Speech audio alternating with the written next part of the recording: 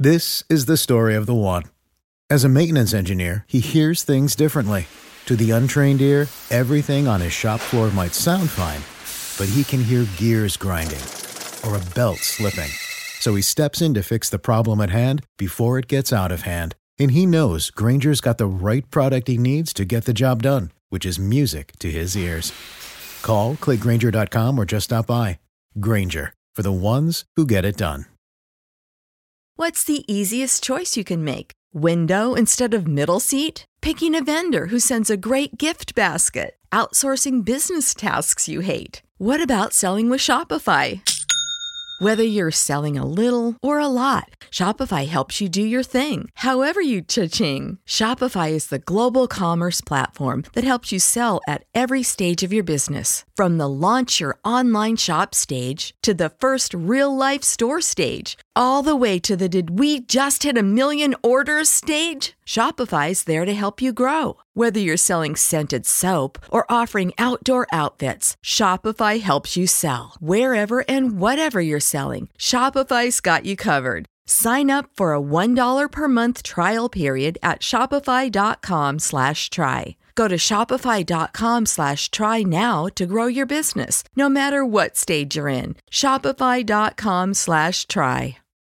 When you need mealtime inspiration, it's worth shopping Kroger, where you'll find over 30,000 mouth-watering choices that excite your inner foodie. And no matter what tasty choice you make, you'll enjoy our everyday low prices, plus extra ways to save, like digital coupons worth over $600 each week. You can also save up to $1 off per gallon at the pump with fuel points. More savings and more inspiring flavors make shopping Kroger worth it every time. Kroger, fresh for everyone. Fuel restrictions apply.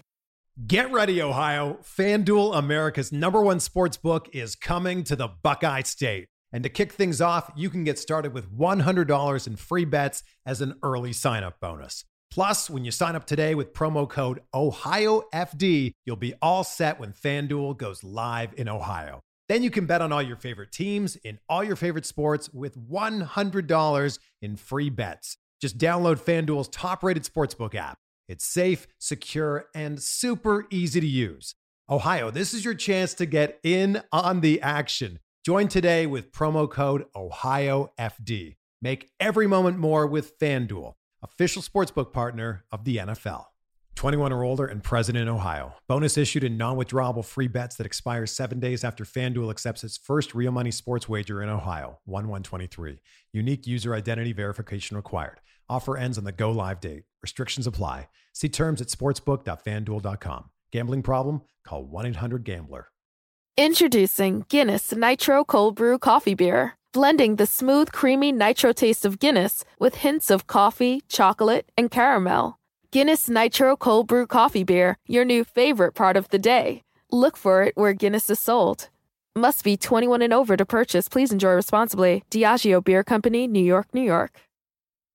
Winning comes in all shapes and sizes. Every day there's an opportunity for a win, just like scratchers from the Virginia Lottery. Every day grab and go, every day giftable, every day fun. It's where anticipation meets instant gratification, and they're satisfying to scratch no matter the outcome. Like the new Virginia Lottery Scratcher Colossal Cash. It's loaded with $100 to $500 prizes. Now, that's an everyday win. Drive to the nearest Virginia Lottery retail location and pick up a scratcher today. Odds of winning any prize, 1 in 3.21.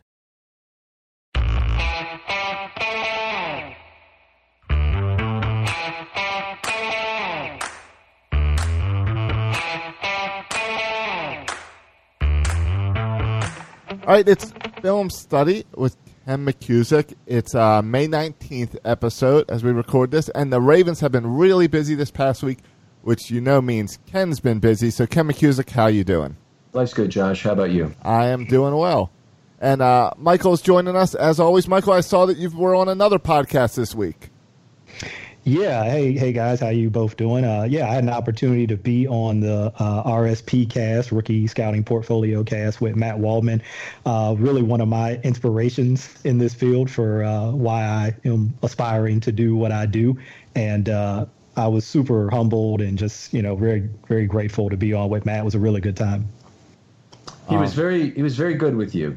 First of all, he let you do all the talking, which was really good and very appropriate. Obviously, Matt's a very laid back kind of guy, but I thought you were excellent, Michael. Just was a pleasure to listen to that thing. So I encourage anyone out there to take a listen. And Michael, where can they find that pod? So you can find it if you check me out on Twitter or follow me on Twitter at ABUKARI. That's at Abukari. Or you can check out Matt Waldman at Matt Waldman, MattWaldman, or you could go to mattwaldmanrsp.com. I think he also links to all of his pods on his website. So either one of those avenues, you should be able to check it out.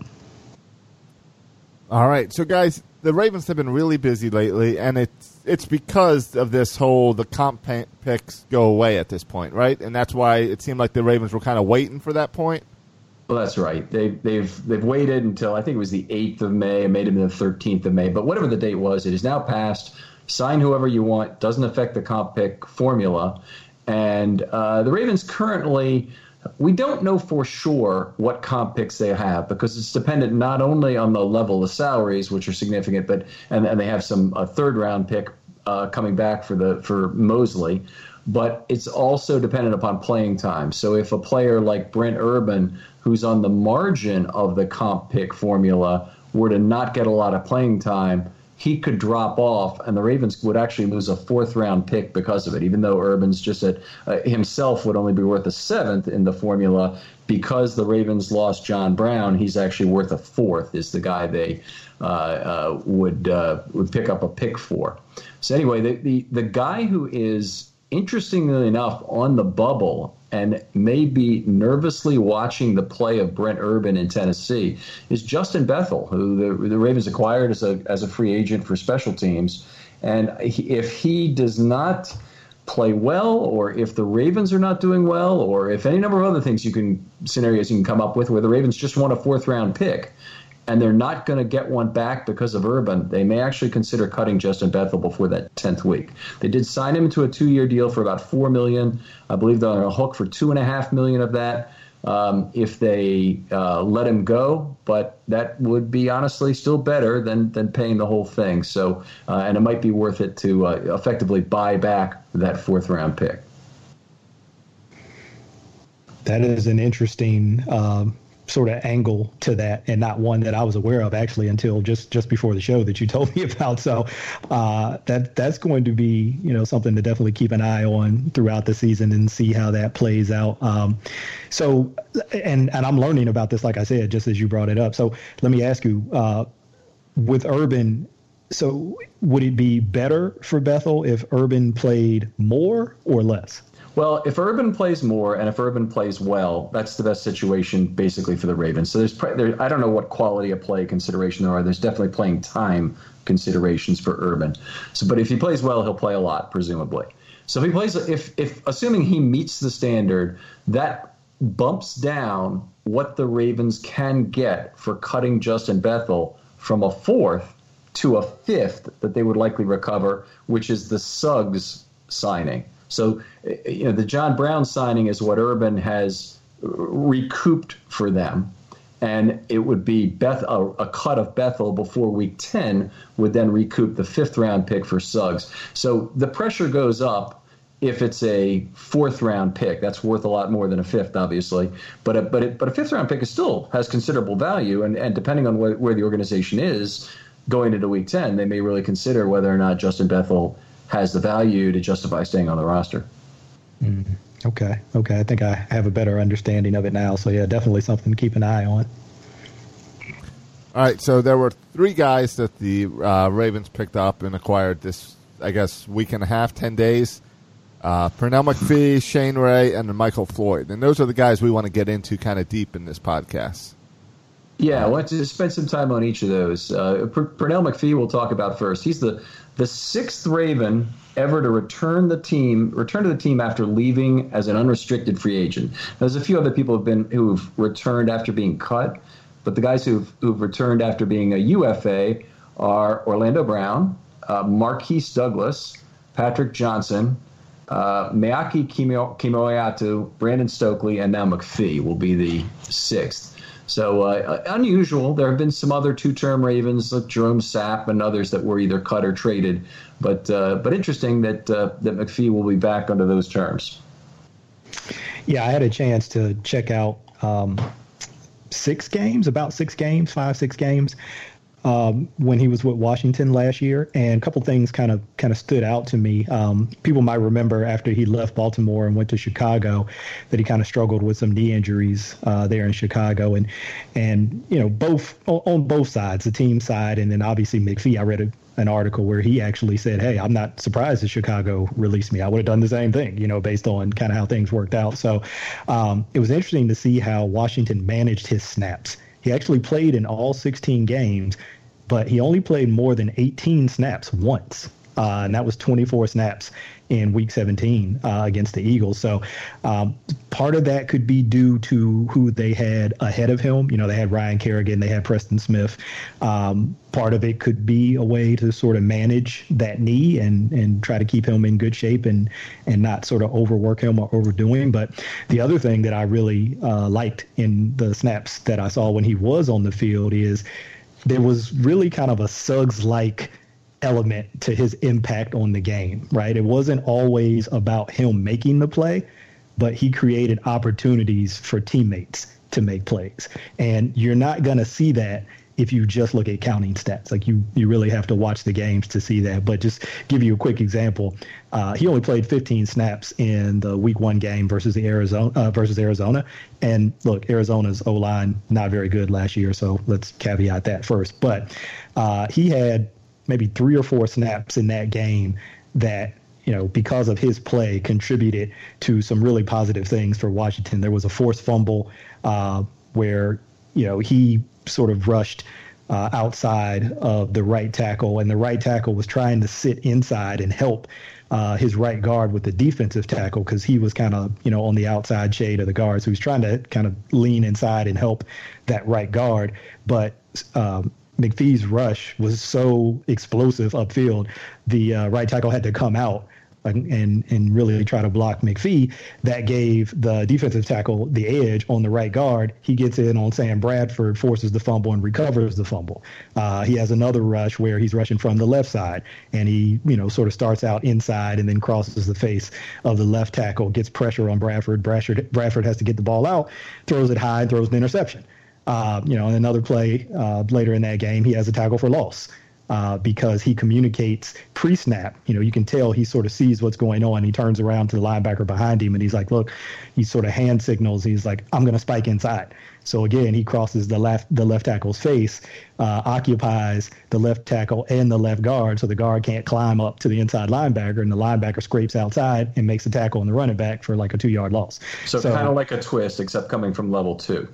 Yeah, and I don't even know if it was, sort of designed. I think he read the play, turned around to the linebacker and said, this is what I'm going to do. Here's what you do.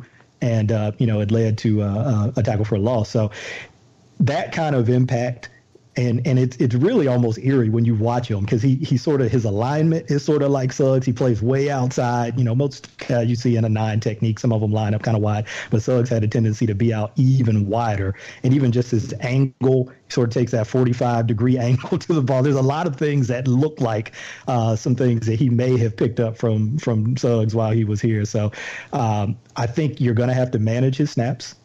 Because of the knee issues that he's had in the past. But I think if you can do that, I think he can have an impact on the game. He certainly makes your defense better when he's on the field. Well, you mentioned a couple things there with the absolute hallmarks of McPhee in his time at Baltimore. And one is that he made other pass rushers better. And in the 2014, especially when the Ravens had the big sack year, they had Dumervil and Suggs on the outside, and McPhee was primarily an inside rusher that year. They did mix him up. They had him as the third outside linebacker with some rushers from there, but he also had a lot of rushers from the inside, kind of like Za'Darius Smith did, except McPhee was, I would say, a cut above even where Za'Darius Smith was last year. That year he had 26 quarterback hits and was constantly beating double teams. There's very few guys in the NFL. Aaron Donald a few other guys you named, J.J. Watt, but there aren't that many guys who really consistently can beat double teams. Not only could Pernell McPhee draw them regularly, which was what created a lot of the opportunity on the outside for Suggs and Dumervil, for other rushing linebackers, but what was really great about it is McPhee was able to beat double teams. And I remember one game that year where he actually beat 4 separate double teams in a game. I never remember that ever seeing that again for any lineman, where he's has a disruptive event in the game on 4 separate double teams beaten in one game. And that was just, it was very impressive. And that's one thing I want to hear about, but I do notice that he did not play much on the inside in Washington. He almost exclusively played at outside linebacker and was at a 5, 7, or 9 technique, that means, and not a lot of the really explosive 3 tech we saw from him in 2014 in Baltimore. Right. That's what I saw in those 6 games. It was they flipped sides with him at times, but he was almost always at that 5, 7, or 9 technique outside of the tackle. Could just be Washington's scheme. Maybe that's not something they did in terms of having a player in that joker role, who we saw with Wink Martindale. So, but I definitely think we'll see him in that role at times now that he's back in Baltimore. Right. I think it makes all kinds of sense. Now, it could be that Ferguson becomes a guy who would be useful from the inside, but McPhee is a little bigger player. Obviously has a lot of ability to use his length well against double teams. A lot of you see this occasionally talked about, but it's something always worth reinforcing, is that, a defensive lineman will know how to exploit the crease, but more importantly, he knows how to get long with one arm, and that's something McPhee was always very good at, in terms of you're longer with one arm than you are with 2. Very hard for the offensive lineman to keep 2 hands on you when you've got one long arm. Anyway, that's something McPhee did well, always was able to generate some good inside pressure from that. And I'd be real surprised if he didn't move back to primarily that. And, when I say primarily, maybe he has half his snaps from the inside, and because he's going to be more on pass rushing downs than on run downs, I would expect we'll see that. I also think one of the points you made earlier about the snap count management is going to be very key. I have what I think are reasonable objectives for Pernell McPhee. I'd like to see 200 to 275 snaps this year. Keep him healthy the whole year if you can. 15 snaps a game, I think that'd be terrific. Yeah, he was at 220 last year with Washington. And like you said, primarily at that kind of outside linebacker spot. I think I saw him drop in coverage twice in those 6 right. games. So, obviously that's probably not where you want to use him, a lot. So, yeah, I think that's going to be key to getting the most out of him. But there just was a real efficiency to his play when he was on the field. He wasn't on the field a ton, but when he was there, if he wasn't making a play himself, he was doing something that contributed to help somebody else make a play. And I think that could be a really positive sign, particularly with the Ravens sort of young group of outside rushers, outside linebackers that they have right now, a veteran presence like that who can come in and who knows the game and knows formations and knows situations and can do things to help set those guys up and give them some opportunities to be successful. One of the things that we saw at Pease and even Pagano before him in terms of their use of McPhee was bringing him up as a fresh pass rusher. So in 2012, particularly in the postseason, he had a lot of games where he almost didn't play in the first half. So he'd play 4 snaps or 5 snaps in the first half or something. And then all of a sudden, he'd play 15 snaps in the second half to try and make the most of his pass rush, especially when you need it on those high leverage plays in the fourth quarter. And particularly that win at New England where they came back with the 21-0 second half in the 2012 playoffs. McPhee was the best player on the field in that second half, the best player defensively on the field. He had 3 passes defense, so I think they only counted 2 of them in the book. But they did a wonderful job then, and Pease really did a wonderful job then of managing his snap count. And I think if anybody can do it just as well or even better, it's Martindale. He proved to be kind of a master at that last year, and I really look forward to how he can make best use of McPhee. Now, that said, do you believe McPhee's a sure thing to make this roster? Well, I don't know. I mean, I think if you look at any of these 3 guys, I'm not sure if I feel like either, any of the three are a sure thing. I'd probably give him the edge of the three. Now, there's, an age and an injury component to that. He's going to turn 31 in December. I talked about the pre-existing knee issues he's had in the past. Shane Ray is 26. But he's also had some injury issues. I think his was a wrist issue that's caused him to miss some time. So maybe that's a component. And then, they also have a couple of guys on the roster already who, until this flurry of activity, I think we were all sort of thinking, okay, well, they looked at a couple other guys like Ziggy Ansah or whatever, and that didn't work out. And so now maybe Tyus Bowser, Tim Williams, Ferguson, these guys are going to get the bulk of the opportunity, but then they bring these guys in. So when you throw all of that into the mix, I'm not sure. That's a good point that you bring up. So I'm handicapping McPhee at about 50% personally to make this roster. I think there's some residual chance of injury there. There's also, something the Ravens have done before with players like Eric Williams and others is the cut before week one and then pick them up after week one to have a non-guaranteed salary beginning in week two, and then you pay them week to week kind of thing. Now, I don't know if any of these guys are expecting that or planning for it, or if any of them, the Ravens feel like they can risk it, because obviously another team could pick them up and guarantee their salary from the start of the season. They wouldn't want that. But all of these guys, because they're kind of, frankly, on the margin now in the NFL, are guys that this is a possibility for. Definitely. And from that standpoint, that's where I'm with you on the uncertainty, sort of those external factors kind of around him. But if it was just about on-field play, and if I could keep him right around 18 to 20 snaps a game, I definitely want him on the team, just based on what I saw from last year. Now, he'll be a year older, and so, you always have to factor that in. Things can change quickly in the NFL when guys hit 30 sometimes. But if we could see, what I saw in those games last year, I definitely would want him on the team. All right. So you're not at all discouraged, and I'm not either. I'm hearing anyway from you about the fact that he had 0 sacks last year. Eight quarterback hits and just over 100 pass rush snaps. I mean, that's pretty damn good. That's good. That's good productivity there. He had some additional pressures with that, I'm sure. But I'm really not concerned about the lack of actual sacks there. And frankly, Zadarius Smith 2 years ago had a lot of that going on, where he got a fair number of quarterback hits, but he wasn't converting as many as he needed to sacks. And that's okay as long as some pressure gets created. The Ravens secondary can work with that and hopefully generate some plays off that. Yeah, and I remember that season for Zadarius, and I did see kind of some similar things with McPhee. A couple opportunities where he just missed. He was right there and the quarterback just got the ball out. And sometimes that happens. But then there were a couple of occasions, you mentioned the twist game earlier. There were a couple of occasions where he ran a twist game, and he was the guy who was picking inside for the defensive tackle who would then loop around. Jonathan Allen got 2 sacks just in those 6 games that I watched, because McPhee was able to get the left tackle's shoulders turned perpendicular to the line of scrimmage, creating a real soft edge, soft corner for Allen, and he was able to pick up, a relatively easy sack. So even though he didn't get credited with the sack, he created that sack. Yeah. So that's why I'm okay with it. Absolutely.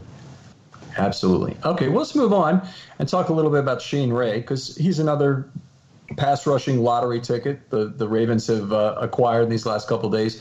Some upside certainly at age 26. So he's 4 years younger than McPhee. He just actually turned 26 yesterday, shares the same birthday with Brooks Robinson. And just a little bit younger, that's all. And a former first-round pick, number 23 in 2015. What do you see there? Yeah, I watched probably almost got through 3 games. I probably was about 2.5 games in on Ray from last year. And I would say his calling card in terms of pass rush is an outside speed rush. I didn't see as much in terms of a bull rush. I didn't see a ton of counter moves. Every now and then he would kind of work an inside move off of that outside speed rush. He's not as powerful a player as McPhee. So, different body types, different types of rushers. But I would say a power game is not necessarily Ray's game. It's more about speed and quickness and agility. But it's interesting what they would do with him in time. So obviously everybody knows Broncos. Von Miller is a great rusher. They drafted Bradley Chubb really high last year. So you had those two guys sort of, as bookends. And then sometimes on third downs and obvious passing situations on other downs, they'd have both of those guys, but then they'd line Ray up in the B gap, like a 2-point stand. So he wasn't necessarily in that 3 technique role because he'd be off the ball a little bit and standing up, but they line him up in that B gap and they'd run all kinds of twist games between those guys. So, you get a lot of motion because you have 3, quick, fast, explosive guys moving all over the place, creating a lot of confusion and chaos for the offensive line. So, I think that's really where his game is that you're going to let him speed rush outside and you're going to use him in rush games and move him around. Okay, so you actually see him as a guy who will move outside inside, and I'm really not expecting that, to be honest. Well, no, I wouldn't say that. I would say that's how Denver used him. Mm-hmm. I don't necessarily know that that's the best way to use him, but I want to make sure that I'm painting a clear picture of this. So it's not like how the Ravens use Zadarius Smith. He's not putting his hand in the ground and lining up on the outside shoulder of the guard. He's maybe 2 yards, 3 yards off the ball, but inside in that B gap between the center between the guard and the tackle. So different, right? And then they would move him at the snap. So he might loop outside. Chubb might pick inside. He might loop, outside. And I just said that. He might pick inside, and Chubb might loop outside. So they would move him around, and sometimes it would be like a 1-gap twist. Sometimes it would be a 2 or 3-gap twist. So I think he's what they wanted to do with him was sort of use him as a movement kind of rusher, not necessarily line him up over a guard and say, hey, go beat that guard, but let's, stunt you a gap, stunt you 2 or 3 gaps, and take advantage of your mobility and try to create some opportunities that way. Okay, I'm in agreement on that way. I think Martindale, it's maybe, again, a question of snap count with him, that Ray is a guy kept fresh that could be more effective, probably also kept with a lower risk of injury with reduced snap count. I think that goes pretty much without saying. But that he's a guy that Martindale will find a way to scheme and get value from him that I think could be exciting. I think we'll have a limited chance to see this because he'd really have to be forced into full-time action on the outside. But if he does have a breakout year there, he could provide comp value for the 2021 draft. So if he's got signed to a 1-year deal, he could leave after 1 year and obviously have a decent contract and give the Ravens a comp pick from that. So I like the ticket in general, but I don't think there's a particularly high probability that he makes the team week 1. And there's a lot of risk of injury and effectiveness with him, but I'd say less. He's got a lower chance to make the team even than McPhee, and I just want to set reasonable expectations here, and maybe say 35% chance he makes the team. I'm in agreement with that. I definitely feel like he's a longer shot to make the team when compared to McPhee. I know we'll talk about this probably later on, but this kind of foreshadows it a little bit. I think with the Ray signing and some of the other stuff I know we'll talk about. DeCosta sort of creating this this environment of competition, right? So let's bring guys in, low risk deals. You might look at the roster numbers and say, man, you've got a ton of guys at this position. Why do you're just going to keep bringing these guys in? Well, bring these guys in, let them battle it out, and let's see who earns a roster spot. Let's see who earns a role. I like that approach. I think Harbaugh certainly has indicated that the frying pan really needs to be on under, or the gas needs to be on under Tim Williams at this point. And Tim Williams should not look at these two guys as that much in the way of competition, frankly. Tim Williams is a pure, to me, rush outside linebacker, not ideally suited to bring to the inside. Maybe that'll be the case in a way, but I think that wastes a lot of what the speed he brings to it and the elusiveness that he can bring you on the outside and even to stun inside. I think Tim Williams brings you potentially much more on special teams because McPhee and Ray are not going to be special teams player at their age and fragility. It's a matter of how much does Tim Williams want it? If I were Harbaugh, if I were DeCosta, I'd want to see how much he wants it. The rumor has it that his own out-of-shapeness and unpreparedness was what caused him to be a healthy scratch at the end of last season. I don't really think Bowser is in any jeopardy from these guys. He's the backup Sam, and I don't really see any other competition for him on the roster. The notion of Bowser moving to the inside doesn't really make a lot of sense to me because I don't think they really have another guy they can trust at Sam linebacker to handle those coverage responsibilities. Maybe you feel different about it, Michael? No, I don't. I think Bowser is their best Sam linebacker in terms of coverage responsibilities. He before Kenny Young, maybe you could make the argument he might have been their best coverage linebacker in general because he's really good in pass coverage.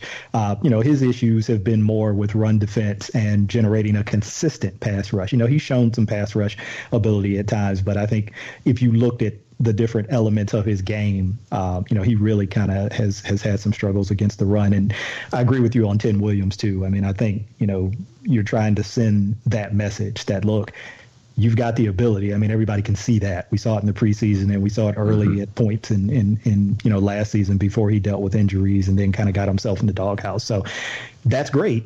But it doesn't help the team if you can't do it on a game in, snap in, and snap out basis. So it's got to be hard when you're a player not to think about it this way when they bring in other guys at your position, quote unquote. I mean, sometimes, that's just on paper. They might have different roles or they play a different kind of game. But on paper, they bring guys in at your position. It's got to be hard not to sort of look over your shoulder a little bit. But I would hope that they always take the approach that if I just go out and do what I do and play my game, then that's going to take care of itself, right? I don't have to worry about these guys. So hope he takes that approach because I'm still really optimistic about what he can do if he can really hit that ceiling and stay there. If he can kind of get up to cruising altitude and stay there, I think we could have a really good player. I mean, I couldn't say more. I mean, in terms of ceiling, he's way above either Ray or McPhee in terms of what he could do at the top. And in terms of option values ahead, too, he's entering year 3 now. So they've got another year on him. Then they have the frictions of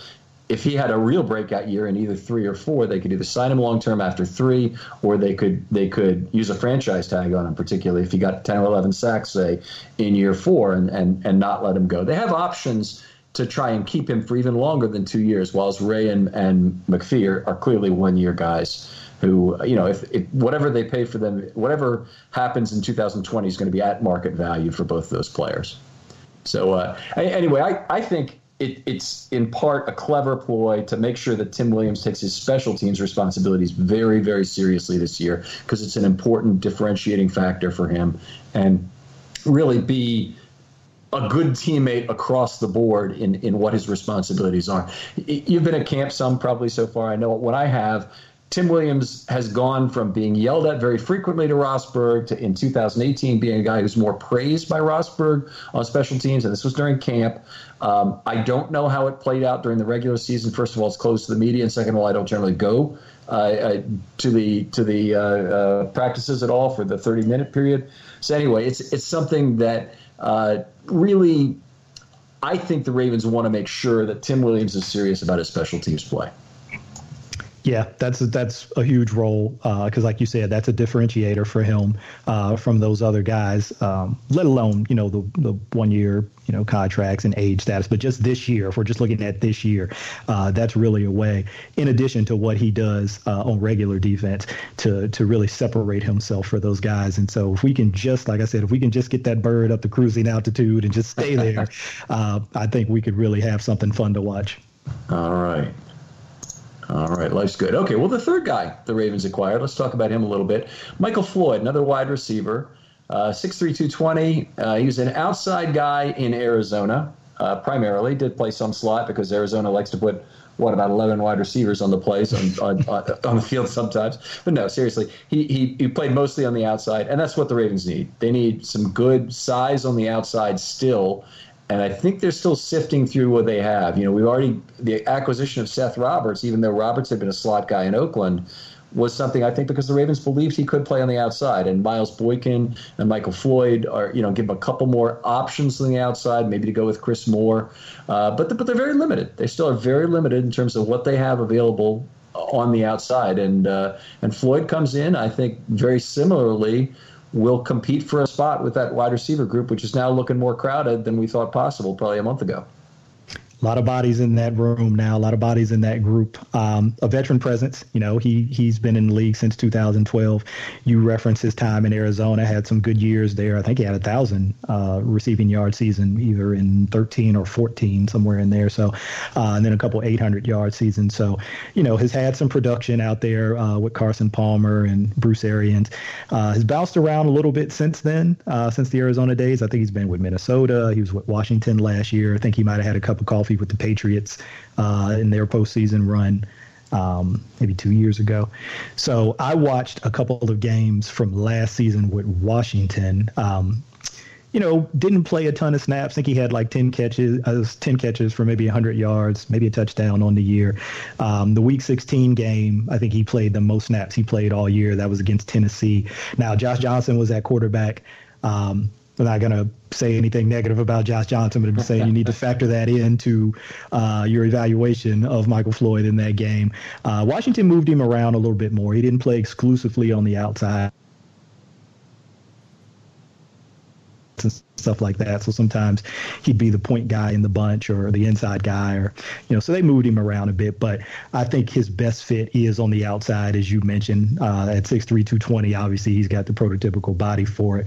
And it's interesting now when you look at their receiving group and some of the bigger body guys that they have. You mentioned Miles Boykin, who's 6'3", Jaleel Scott is 6'4".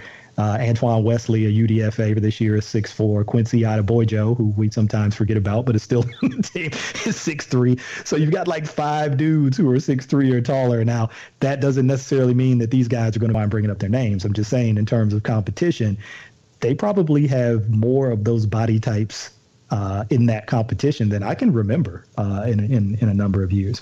Well, the Ravens have had years. They haven't always had a bunch of 6'4" and 6'5" guys, though we all remember Himes or Streeter and who's the guy, Clarence Moore and players like that. But they've had a bunch of guys 6'1" and up on the roster at the 90 point because they want to whittle down from that group to try and find the bigger bodies they like. With what's strange about this group is that I think Floyd honestly is a very close comp to Boykin in terms of body type and what he brings to the field and some of the control. And also the big one we haven't mentioned yet is run blocking. I mean, he'd been a good run blocker before, and it's certainly something that the Ravens like to have in their wide receivers. So, hey, that's a positive attribute to have a big guy. I don't know that we know yet whether Jaleel Scott is going to be any of those things. He is supposed to be more than what we've seen so far. Let's hope he comes on and has a great camp. I think I can think of 3 things that brought me optimism for Floyd. And the one was the good size for run blocking. The 2 was the thinness of the outside receiver. So we talked about those 2. The third one is he's got experience as both a kick and punt returner. And so if you want to save a roster spot and get a receiver, maybe he takes Cyrus Jones' spot. I'm not saying it's the best idea. I'm just saying it's maybe what the Ravens are thinking here is that, hey, we'll have a competition in camp. We'll see what Cyrus brings us in other ways besides as a returner. And, hey, if Michael Floyd can be our return guy, then maybe he's the right guy. Cyrus Jones, I believe, is in year 4 right now. So both of them are UFA after this year. So there's no particular advantage to keeping one or the other in terms of option value for 2020 and beyond. So anyway, I think that is a possibility of what they're thinking. That said, I think Michael Floyd is down there with Shane Ray as in terms of his chance to make the team, probably about 35% also. Yeah, that's interesting. That I did not know that. Shows you I needed to do more homework. I did not know that he had experience returning kicks. That's a good thing. I think that's probably something that maybe gives him a little bit of an advantage over some of these other guys who don't have that ability. But yeah, I agree with you in terms of probability to make the roster. He's probably down in that same category with Shane Ray.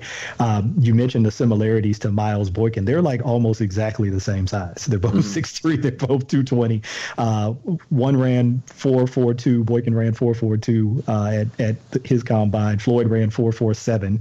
At his combine, where they in terms of metrics where they differ is in the agility drills. Miles Boykin was in like freakish level agility drills. And I think Floyd did his at his pro day, and they were the opposite of freakish. He was on the other end of that spectrum in the agility drills. But both guys from Notre Dame, so they have that in common.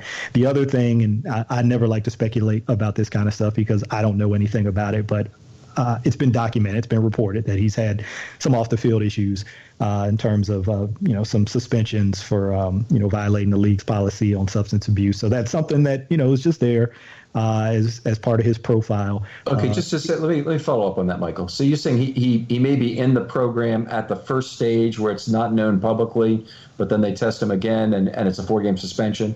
So he's had a 4-game suspension. Okay. Already. That might have been 2 years ago. Like I said, I don't want to, just throw these numbers around because I should have, actually written them down. But I know for a fact that he's had that 4-game suspension. That I did see that report. I just don't remember which year it was in.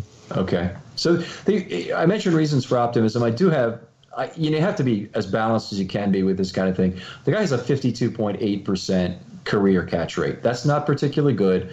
Beyond that, the last 3 years, he's just had 24 catches in 26 games since leaving Arizona. So he's a little more comfortable, probably in the dome, probably working with the same quarterback for years. He had a better chance, he's more comfortable anyway with that. But his catch rate didn't go up. It was 53% at Arizona, and it's been slightly less than that in his time since to get him down to 52.8% career.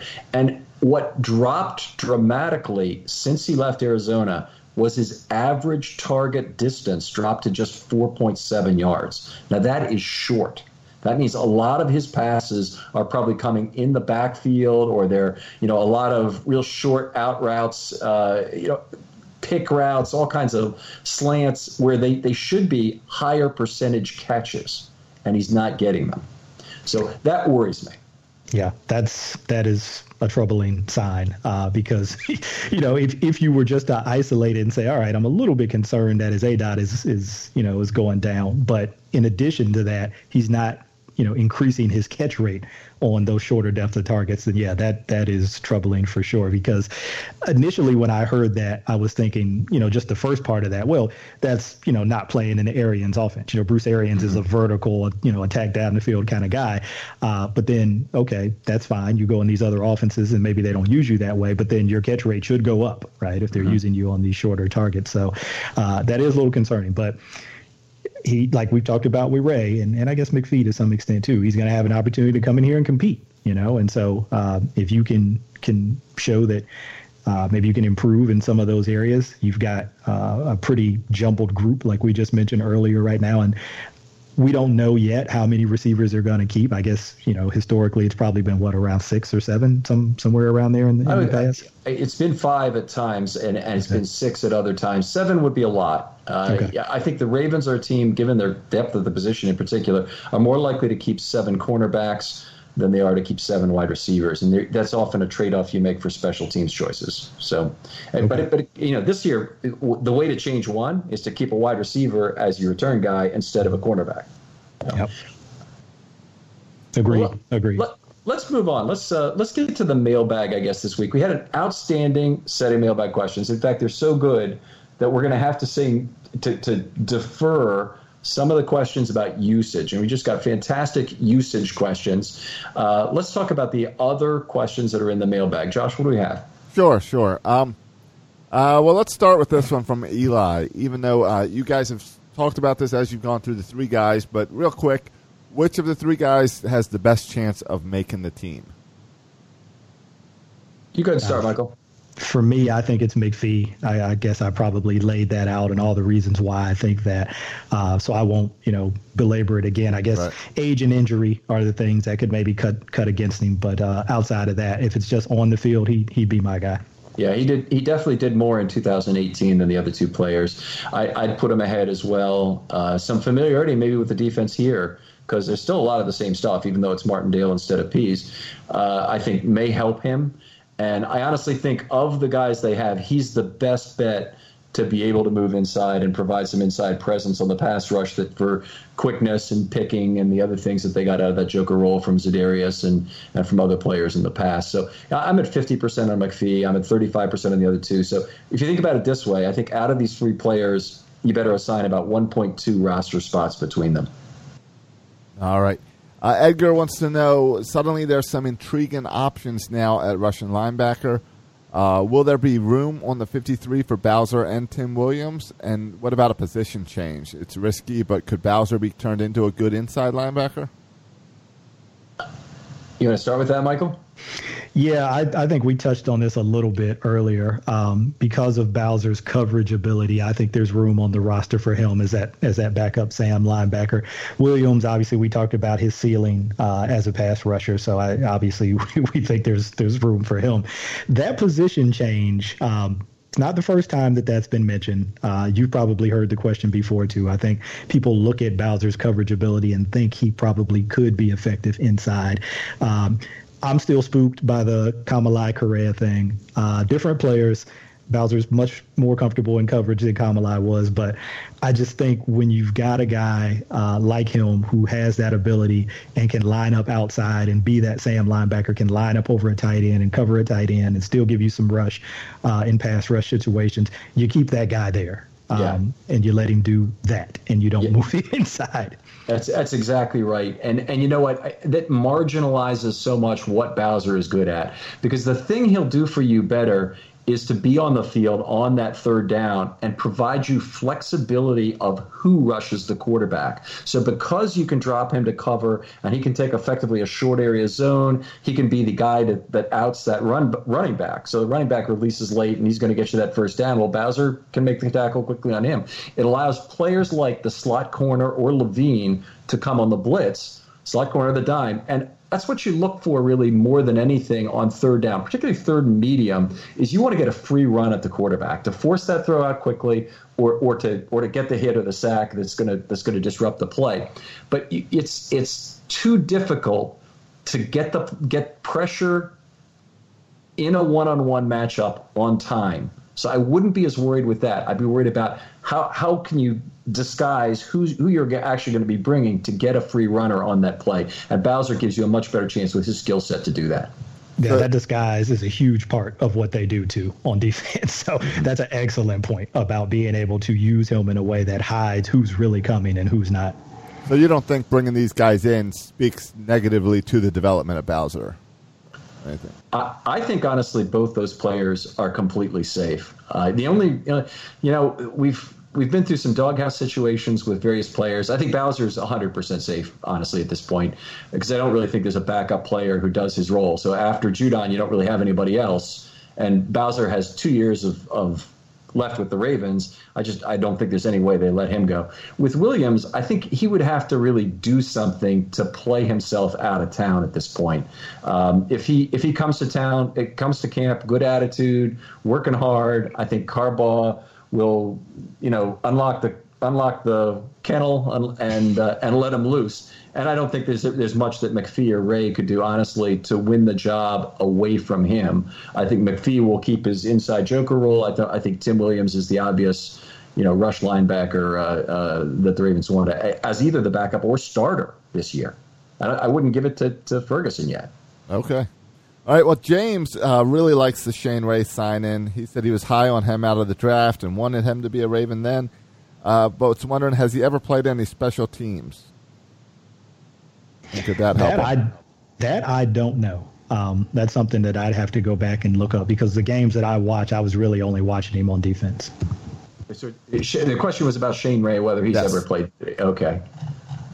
We probably do have that information available to us, but I do not have it right in front of me either. All right. Well, James is wondering if that could then help him make the team. I'm just going to say it'd be really unusual for a player like Ray coming in his fifth season, who's primarily been an edge rusher, to be used in that capacity. Okay. And he's had injury problems too. It'd be very unusual. All right. Well, Hugh wants to know, we've heard about Willis Smith and others.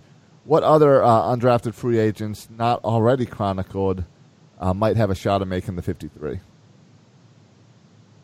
I don't know enough about our UDFA squad to say. I mean, Willis is the really interesting one because there's a lot of duplication of ability there, but there's also a lot of possibility that over the next couple of years that they could lose both Brandon Williams and Michael Pierce.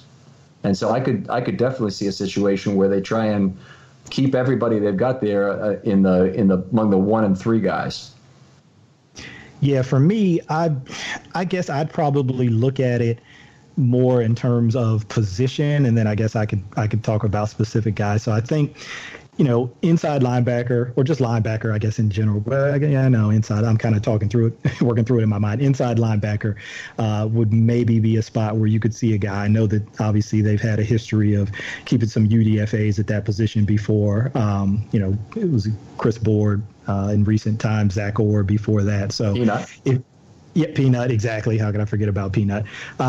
So, if you look at some of the guys that they have brought in that position, so whether it's Silas Stewart, EJ Ajaya, if I mispronounced your name, EJ, I'm sorry, or Otaro Alaka at Texas A&M, same to you, Otaro, if I mispronounced your name, I apologize. So I think EJ and Otaro are sort of, it just in my evaluation of them, sort of more of those 2-down thumper type of inside linebackers, where Silas Stewart, and you mentioned Peanut there, Ken, really sort of in terms of play style reminds me of and body type of Peanut. He's right around 225, 227 pounds, moves really well around the field. So one of those guys wouldn't surprise me if they were able to carve out a role on special teams for this year, and then over the coming years maybe sort of work their way from special teams into a defensive role. We've seen that happen with those Ravens inside linebackers that we've just mentioned.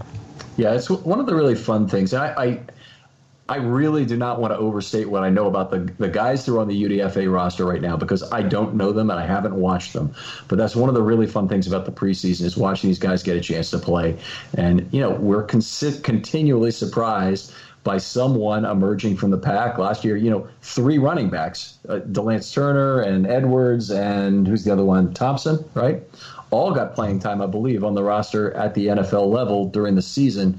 So, there will be guys. I'll virtually guarantee you that there will be a UDFA who makes this roster. I think Willis is probably the best bet among all the players to do it. But there's other guys as well who certainly will have a chance. It'll be fun to watch them in camp. All right, let's close out the mailbag with Marcus's question, who's wondering what players are still out there in the free agent market that you'd like the Ravens to go after? Ooh, if any. That's a good question. I'll defer to you again, because I actually haven't thought about it. Yeah, I'm trying to think of who's left at inside linebacker that might still be a reasonable call, because I do think if you're going to go through the trouble to sign the guys they just did at outside linebacker and wide receiver, where the positions are kind of crowded, I think you could do the same thing at inside linebacker as well. Now, they may want a 3-down guy, in which case they're going to have to pay a little bit more money for that guy. As we've always said, is one of the issues with having a 3-down inside linebacker is cost. If the Ravens were willing to go to more of a full substitution, meaning they're willing to go to a quarter defense, or and have Levine and Clark, say, out there playing in the middle of the field on 3rd down, then I think they would have an option to go out and get a 2-down thumper, or focus on a couple of 2-down thumpers they have on the roster. But inside linebacker would be, to me, the position where if they have a guy they liked as much as they like Zach Brown, and Darren Lee got traded and Zach Brown has already been signed, there just aren't that many. I don't know who's left in the inside linebacker market, but that would be the position that I'd probably focus on. All right, that makes sense. We'll just wait and see as the OTAs start tomorrow. All right, Ken, there's a big first film study event, I guess, on June 18th. You want to share about that? Yeah, we're really looking forward to that. And Michael and I have been discussing this for a while. We've wanted to do it, but we finally made a arrangement with the restaurant for them to give us a room to have our presentations in. And we've got some interest coming in from various people on doing presentations, or either being there to just learn how to do their own analysis. And I think this is an interesting thing. There's a lot of people out there doing analysis right now, or that would like to get into it, and they don't really know how to get started. They don't know how to do a study, or they don't know, maybe some good online sources for information. We're going to go through a lot of that on that night, in terms of where are some good sources for information, what makes a good study. Michael's been through that experience himself, and he has in large part self-taught in terms of analytics, but also very well taught in terms of your scouting academy work. I come from an analytics background myself as an actuary, where studies are necessary to do things. And so we'll have some ideas about that. We're also very interested in people who have material, and we've had some good people on the show do this, to present their own material. So if you'd like to join us for that, your event fee, which is only $10 anyway, will be covered, as will your meal for the night. So we'd love to have you for that. If you've got a topic you'd like to present for us or present for the group, we think that'd be a lot of fun. Think of this as like a mini Sabre convention for football fans. And you had an idea about using this as a Father's Day gig, right, Michael? No, I can't take credit for that. That's your wife. That's Maureen. Look, when the brains, come up and these great ideas, you got to give them the credit. You can't steal that. So she had that excellent idea this is going to be right around Father's Day. It's going to be about football. It's going to be about the Ravens. Bring your dad out. Right? Come out and have a meal, have some drinks. Let's, have some fun sitting around watching football, learning about football, playing some games. Hopefully your dad will pick up the tab like mine always does for me. So, it'd just be a great time all around. You can definitely look at this as a Father's Day outing.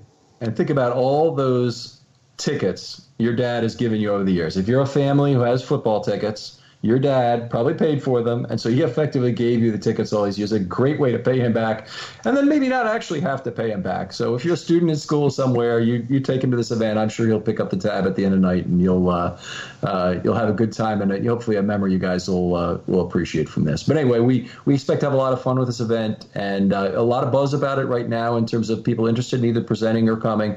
And one of the first people who actually signed up was an architect and his dad who were interested in coming. I thought that is a great pairing for this and a great idea. So, all right. So, how do people sign up? How do people tell you they're interested? Thank you for that, by the way. The information's out there on the RSR boards, but if you want it from me directly, contact me at Film Study Ravens on Twitter, or contact me filmstudy21@verizon.net by email, and I'll send you the information on the event, and I'll get you on the list also for updates to that as we move forward. All right, that sounds good. All right, so go to Russell Street Report, especially go over to the boards to get all the information for June 18th. Ken, what else do you have up on Russell Street Report this week? We'll have the podcast coming out, but I did not write an article for that this week. I'm involved in the usual knee-jerk reactions. Michael, you're probably getting involved in that sometime pretty soon, I would expect. They should add you to that list, by the way, for when we have events occur that you're reacting to it, because I'm sure your take is very well appreciated. Follow me at Film Study Ravens on Twitter. Other than that, Michael, how do they get to your material?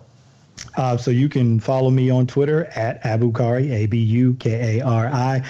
Don't have anything out there on Russell Street Report right now. Potentially working on a project on one of these three guys. I'm not going to say who it is. And hopefully that'll be coming out this upcoming week. So keep your eyes open for that. Other than that, I'm back in the Scouting Academy that just started this past Monday. So I'm in bunker mentality, just watching a bunch of film and trying to crank out a bunch of scouting reports.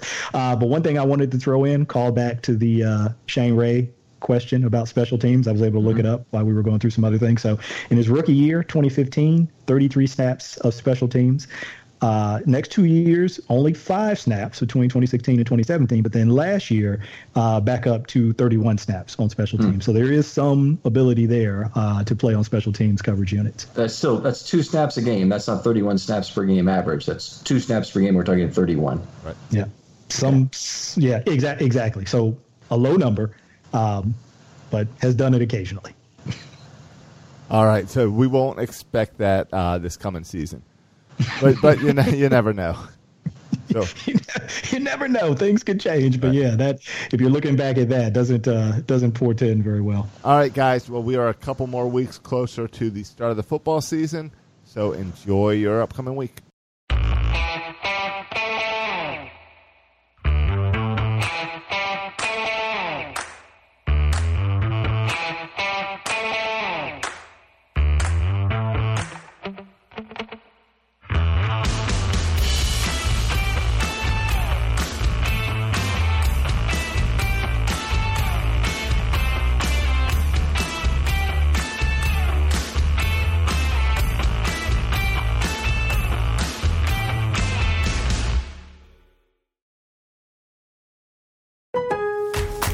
At Lowe's, we're your go-to for great gardening values every day. That's why we've lowered our price on select bagged mulch, now starting at just $2.88 a bag. Mulch helps prevent weeds and retains moisture, and when you put it down around trees, shrubs, and flower beds, you'll see how beautiful it makes your outdoor space. Just in time to welcome back family and friends. Shop online and pick up in store. Lowe's, home to the best part of summer. Selection and product availability vary by location. While supplies last, U.S. only. Excludes Alaska and Hawaii. This is the story of the one. As head of maintenance at a concert hall, he knows the show must always go on. That's why he works behind the scenes, ensuring every light is working, the HVAC is humming, and his facility shines. With Grainger's supplies and solutions for every challenge he faces, plus 24/7 customer support, his venue never misses a beat. Call quickgrainger.com or just stop by. Grainger, for the ones who get it done.